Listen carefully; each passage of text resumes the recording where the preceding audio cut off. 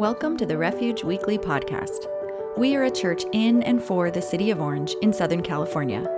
The heart of Refuge OC is to introduce and reintroduce people to a clearer vision of God. To learn more about us and how you can get involved, please visit us at refugeoc.com. And now, here is our latest message. Good morning, Refuge. What an honor it is to be with you. Worship was off the hook this morning. I just have to say thank you so much for bringing us into the presence of the Holy Spirit. I love what Nikki said.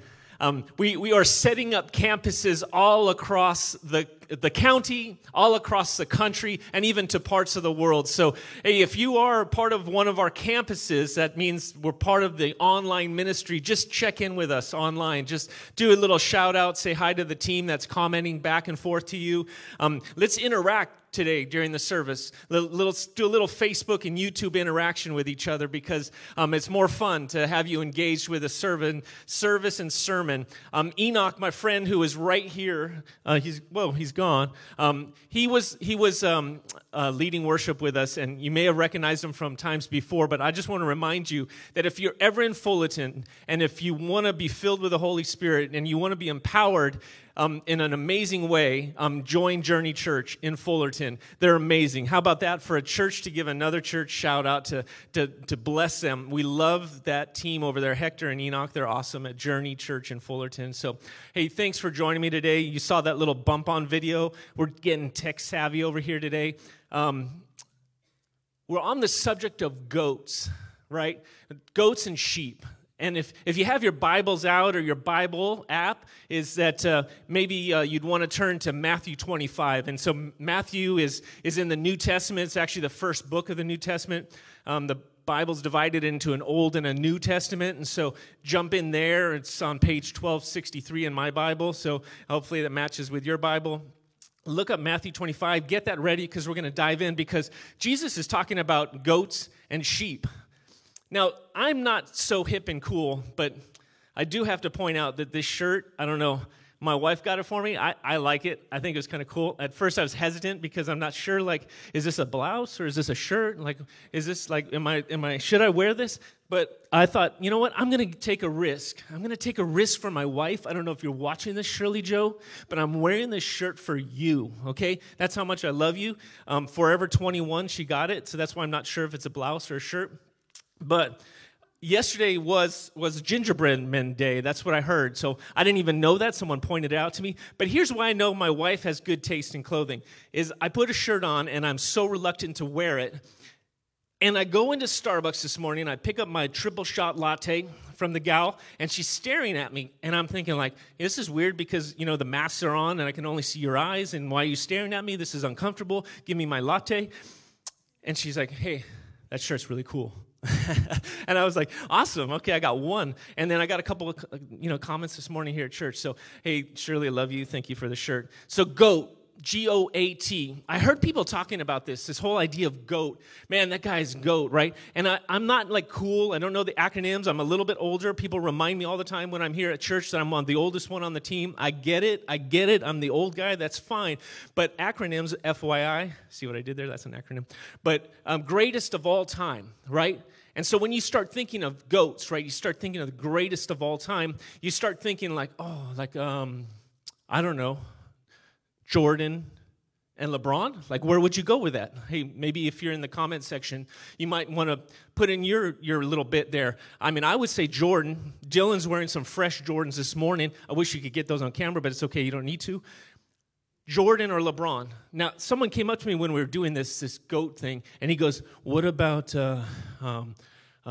Larry Bird? And I'm like, Larry Bird, I mean, he's good, but he's not like the greatest of all time. Like, seriously, how did you choose Larry Bird? Larry Bird is not the guy. He's good, but how about this? Lakers or Celtics? I just threw a little thing too, like greatest of all time teams, right? Now I've just offended like half the country, right? Because for sure, if you're from Southern California, it's like the Lakers, greatest of all time. The team that is the greatest of all time is the Lakers. But if you go back east, they're going to say, hey, the Celtics for sure. And that was a rivalry maybe before some of you guys, like I'm looking at the young ones here, and they're like, I don't even know who the Celtics are. But how about this? Maybe the Bulls. Bulls are the Lakers, right? So anyways, greatest of all time is this word of like, man, who holds the highest esteem? Who in the position of the world is the highest? Who is the GOAT? Who is the go-to person, the GOAT? And so when I start thinking about music, I go, I don't know, like Michael Jackson or Prince. Oh, now, so I understand that Michael Jackson has offended the whole world, but his music catalog is pretty impressive, right? But then you've got Prince, that some would say he's one of the most masterful musicians of all time. This guy was a genius. Purple Rain, right? I mean, he would just bust it with songs like you'd never heard of. And this guy was prophetic because here we are in code purple. We moved from orange and we're in purple, and I got Prince singing about purple rain. And I think this is crazy that he's singing about purple rain. The guy's prophetic. He's ahead of his time. Talk about like partying like it's 1999. He knew what he was talking about when he was talking about purple rain, right? Thank you, Gavin Newsom. It's purple rain for all of us right now. We're in purple rain. I hope you enjoyed the French Laundry because I don't appreciate that we're all in purple rain and you're enjoying a nice fine dining meal. Although the French Laundry is pretty impressive. Sorry, did I get political there? Sorry about that. Hey, greatest of all time is this idea that there's one person or one team or one band like the Beatles or the Monkees, and we get into this idea, and I've heard arguments turn out in families. I've seen friends break up because someone's trying to argue like, who is the greatest of all time? Who is the GOAT of all time when you're comparing those things? But I have a message for you today, and I want to talk to you about the GOAT of all time, and he's a shepherd. And he is the greatest of all time. You were wondering how I was going to transition out of this segment, right? I was recently in Tampa, Florida, and I don't know if you travel much to Florida. I happened to be there on a business trip, and I was in downtown Tampa, Florida, and I walked from my hotel room to where this little conference was. And it was an urban setting, a downtown setting, and it was unusual because we were downtown, but and this is pre-COVID. There just wasn't a lot of life or a lot of people. In fact, I felt like there were a lot of maybe even homeless people walking around. And I thought, wow, where are all the business people? You know, like these are the buildings that business people would be going to. And as I'm approaching to where I'm walking to, I'm heading this way. And as I'm approaching where I'm walking to, I see this bench. And I see this shadowy figure on the bench, and I kind of get this like moment of like first fear. How about that for being honest? First fear, and then compassion. I thought, oh, wow, that's sad. That's sad that there's a person in a blanket on a bench as I approach, and I don't know what I can do to help this person. And as I get a little bit closer, I mean, it's now is like really kind of dreary and dark, and I feel bad. Like, man, is this person okay? And no joke, as I approach, I realize now that what I had been fearful of, and then switched to compassion to, was actually a statue. It was a statue by an artist named Timmy Schmalz. He's a Canadian artist, and it's called Homeless Jesus. I had stumbled upon a famous art piece by a Canadian artist that has been placed all around the world, and it has done to people what it did to me. There are moments where you see something like this, and you are fearful for a moment, and hopefully you switch to compassion the next moment. And I'll tell you that this art piece, while moving, this homeless Jesus piece, is powerful. It's a powerful piece because it has Jesus positioned with a blanket over him, unrecognizable, and in an area on the bench where you might be able to sit as well. As I walked by, I had to process my own thoughts, had to think through the things I was thinking, had to say to myself, Sean, why did you go there? Why did you feel fear? And what took you to the next step of compassion? And I would just say, like, this artist, when he started placing this all around the world, it was not received well.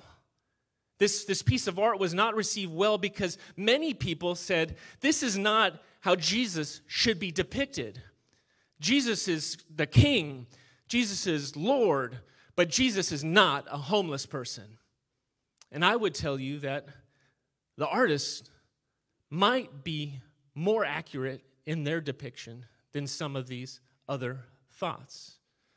Hey, we're in a passage this morning. I had you get your Bibles out, and if you would, turn to Matthew 25. If you're just jumping in, joining us online, we're so glad you're here. I'm gonna read from my Bible, and I think it's funny as I look at my Bible. This is one of my oldest Bibles. It's a Bible my dad gave me, and I have notes all over it. And some of my older notes, I can tell they're older because at the top of it says I wrote a final judgment. That's what I wrote about this passage. That's how profound I was when I was 16 and writing things cool in my Bible with a pen. I was making a commitment. So jump in with me if you will. I know we're going to follow along on the screen. So we're in Matthew 25, verse 31. When the Son of Man comes in his glory, and all the angels with him, he will sit on his throne in heavenly glory. All the nations will be gathered before him, and he will separate the people one from another as a shepherd separates the sheep from the goats. He will put the sheep on the right and the goats on the left, and he'll say to those on the right, "Come, you who are blessed by my Father, take your inheritance, the kingdom prepared for you since the creation of the world. For I was hungry, and you gave me something to eat. I was thirsty, and you gave me something to drink. I was a stranger, and you invited me in. I needed clothes, and you clothed me. I was sick, and you looked after me. I was in prison, and you came to visit me." Then the righteous will answer him with surprise, "Lord, when did we see you hungry and feed you, or thirsty and give you something to drink? When did we see you a stranger and invite you in, or needing clothes and clothe you? And when did we see you sick or in prison and go to visit you?" The king will reply, "I tell you the truth, whatever you did for one of the least of these brothers of mine, you did for me." Then he will say to those on the left, "Depart from me, you who are cursed, into the eternal fire, prepared for the devil and his angels. For I was hungry, and you gave me nothing to eat. I was thirsty, and you gave me nothing to drink. I was a stranger, and you didn't invite me in. I needed clothes, and you didn't clothe me. I was sick and in prison, and you didn't look after me." They also will answer, "Lord, when did we see you hungry or thirsty, or a stranger, or needing clothes, or sick, or in prison, and not help you?" He will reply, "I tell you the truth, whatever you did not do for one of the least of these, you did not do for me." Then they will go away to eternal punishment, but the righteous to eternal life. That's a powerful passage. It's a troubling passage. It's a tangling passage. It's a passage where many of us go, "Well, I don't know if I want to hear about that kind of judgment from a loving God." It's a passage that strikes fear in the heart of man, because nobody wants to talk about the fact that there is a place that has an eternal fire. But I think you might miss the point of this passage. You might miss the glory of this passage. You might miss the excitement of what God is doing to us when he's asking us to align with his kingdom purpose. You see, this passage has to do with the judgment. This passage has to do with eternity. It has to do with salvation. But Jesus rarely speaks on salvation. He rarely talks about what salvation looks like, but he definitely talks about what aligning to his kingdom looks like. And so what I want to do to you today and in a conversation with you is I just want to talk about what it looks like from God's perspective for his humanity and for his people. Because if we have a passage here and that talks about Jesus framing his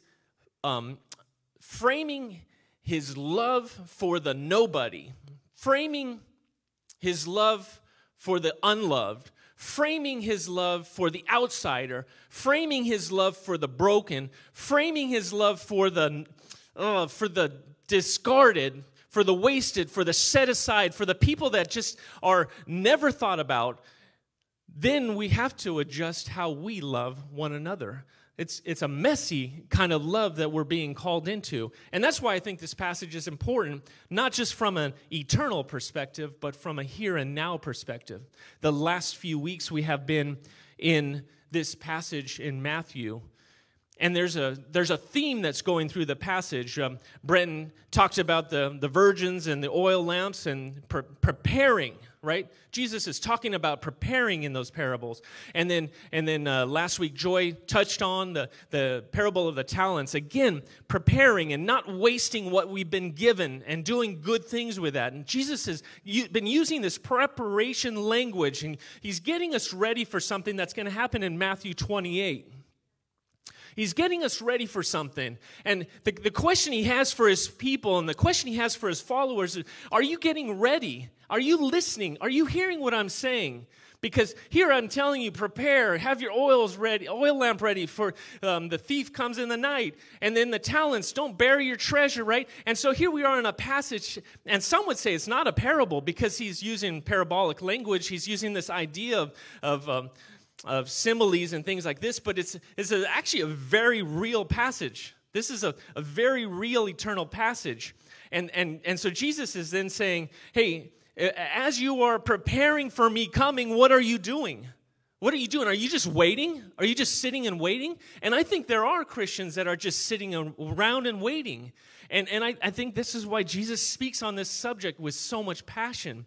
I think this is why he wants to speak into this to you and to me, is that we don't just sit around having checked the box of our salvation. We are called to something far more glorious than that, and that's called partnering and being in alignment with him. So when he says, like, hey, when I was hungry, did you feed me? And when I was thirsty, did you give me drink? Or when I was cold and shivering, did you give me clothes? And when I was in prison and sick, did you visit me? He's calling us into something to partner with him. And we can take that passage very literal, and we can check those off as well. But then we're dealing with what's a major heart issue for you and for me. Because we're not called to check things off. Because here's the key to this passage, and I even said it while we were reading this. The righteous were just as surprised as the unrighteous. The righteous were just as surprised as the unrighteous. And I'm saying they were surprised. They're like, well, when did we see you, Jesus? And that's the question. That's the question for all of us. Are we looking for Jesus? Are our eyes open for what Jesus wants to do? The question is, when did we see you, Jesus? And that's the reality of what Jesus brought here. The kingdom comes down to earth. The kingdom has come, and Jesus has transformed everything. And he's saying, I want you to prepare. I want you to get ready. I don't want you to hide your talents. And he goes, and I want you to work in alignment with me. I want you to be in alignment with what I'm doing, what I'm calling you to do. I want you to partner with me. And here's how you partner. I'm going to give you a few of them. And here's a couple ideas. Here's the nobody. When you think of the nobody, when you think of the outcast and the person that you can drive by or walk past, the person on the bench that is sleeping, and you can ignore them or actually even be scared of them, then you've missed the point. Then you miss the point of what I've been calling you to do, because these are Imago Dei. These are made in the image people. These are my people. I created them. I love them, and I want you to love them too. What a challenging thing he's calling us to do. And here's a few things that I'd want you to do when you're at home. I want to challenge you while you're at home. Who have you discarded? Who have you let go of? Who have you forgotten? Who do you walk by, step by, drive by, and completely discard? Is it the drug addict?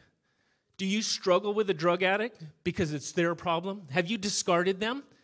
How about the homeless person? Have you just completely said, well, why don't they get a job? Why can't they work? Hey, Jesus doesn't say anything in here in this passage about them getting a job. He says that you're supposed to love them. You're supposed to love them. What a challenging passage. Hey, who else are you discarding? Is it the suicidal person? Why don't they get it together? Is it the lonely person? What are you talking about? You're lonely. There's people all around you. Who else have you discarded? Is it the sad person? I think Jesus has started this list for us, and if we take it literal, it's a good starting point. but he's calling us in to think and act like he does. And it's with deep compassion for his people. It's for living in the way he lives. It's walking in his footsteps. It's living in alignment with his purpose and plan. It's what Jesus is calling you to. It's a challenging passage because I don't like how this ends. Then they will go away to eternal punishment, but the righteous to eternal life. Man, I tell you, get hung up on that, man. I don't want anyone to go away to eternal punishment. I hate hearing that. This loving God that I serve so faithfully. How? But here's where I miss the point. If you back up, he talks about, come you who are blessed by my Father, take your inheritance. There is an inheritance that has been set aside for each and every one of you, for everyone in this room, for everyone online, for everyone that will see this live, for everyone that will see this in the future. There is an eternal inheritance that is available to you. It is not off limits to you. It is completely 100% available to you. If you know anything about inheritance language, it was set aside, it was purposed, it was planned for, and it is for you. The price was paid, and it is for you. So when we hear language like inheritance language, step into that, because that's what's available. I love the language, and I want to pay attention to the language where he talks about those on his left, depart from me, cursed to the eternal fire. No, I don't like that. But it wasn't prepared for you. That eternal fire was not prepared for you. That's not the God I serve. That eternal fire was prepared for the devil and his schemes and his lies. It was only prepared for him and not for you. The inheritance is for you. The fire is for the devil and for his schemes and for his lies and for those that want to be discarding people. And I'm telling you, accept the inheritance. Because the other one isn't for you. It wasn't made for you. It was only made for one sole purpose. It was to eliminate the schemes of the enemy. And so when you read this passage and you start reframing your thinking about what salvation is like, salvation is for you. This is for you. The fire is not for you, as much as I hate that language. The fire is the inheritance of the enemy. He gets to have that. But there's an inheritance that's been set aside completely for you. As you hear this message and as you ponder what God wants to do in and through you when you're in alignment with him through the power of Jesus Christ, and I would just hope that you would start thinking of names. I would hope that you start thinking of people specifically. Maybe you don't know their name, but I found out the name of the lady that lives in our parking lot. Because in my mind, I didn't know what to do. Her name's Deborah. She has 2 flat tires, and I don't know her story. I know some of us have tried to talk to her. But it wasn't until I actually found out her name that it seemed like she's Imago Dei. She's made in the image of God. And as much as I want to write a story for how I want to resurface the asphalt in our parking lot, I care more about Deborah. I care more about her. And so I've reframed how I'm thinking about that parking lot. And I start praying for Deborah and her safety. That she's not cold at night. That she's got food. That she's taken care of. And that maybe as a community, as we think and start praying for Deborah, that Deborah finds a safer place to live too. Maybe as a community we can pray through ideas of what God wants to do to get her into a safer place. But it wasn't until I put a name to it that I was able to start seeing what God sees in her. And so I challenge you as a community, what's their name? What's the name of that person you walk by? What's the name of that person that you see on the highway that's always there with a sign and maybe you give them $1? I think Jesus would know their name, and I think Jesus would want you to know their name. And yeah, I know there's some tough ones. There's mental health issues. There's other issues. Be careful, be safe, consider all those things. But I'm just calling you into the sensitivity of what Jesus is calling you into in this passage. A challenging passage. Hey, if you would throw that image back up, and if the band would come up as well as we wrap this up. There's something special about homeless Jesus. You saw the image. I bring the image back up.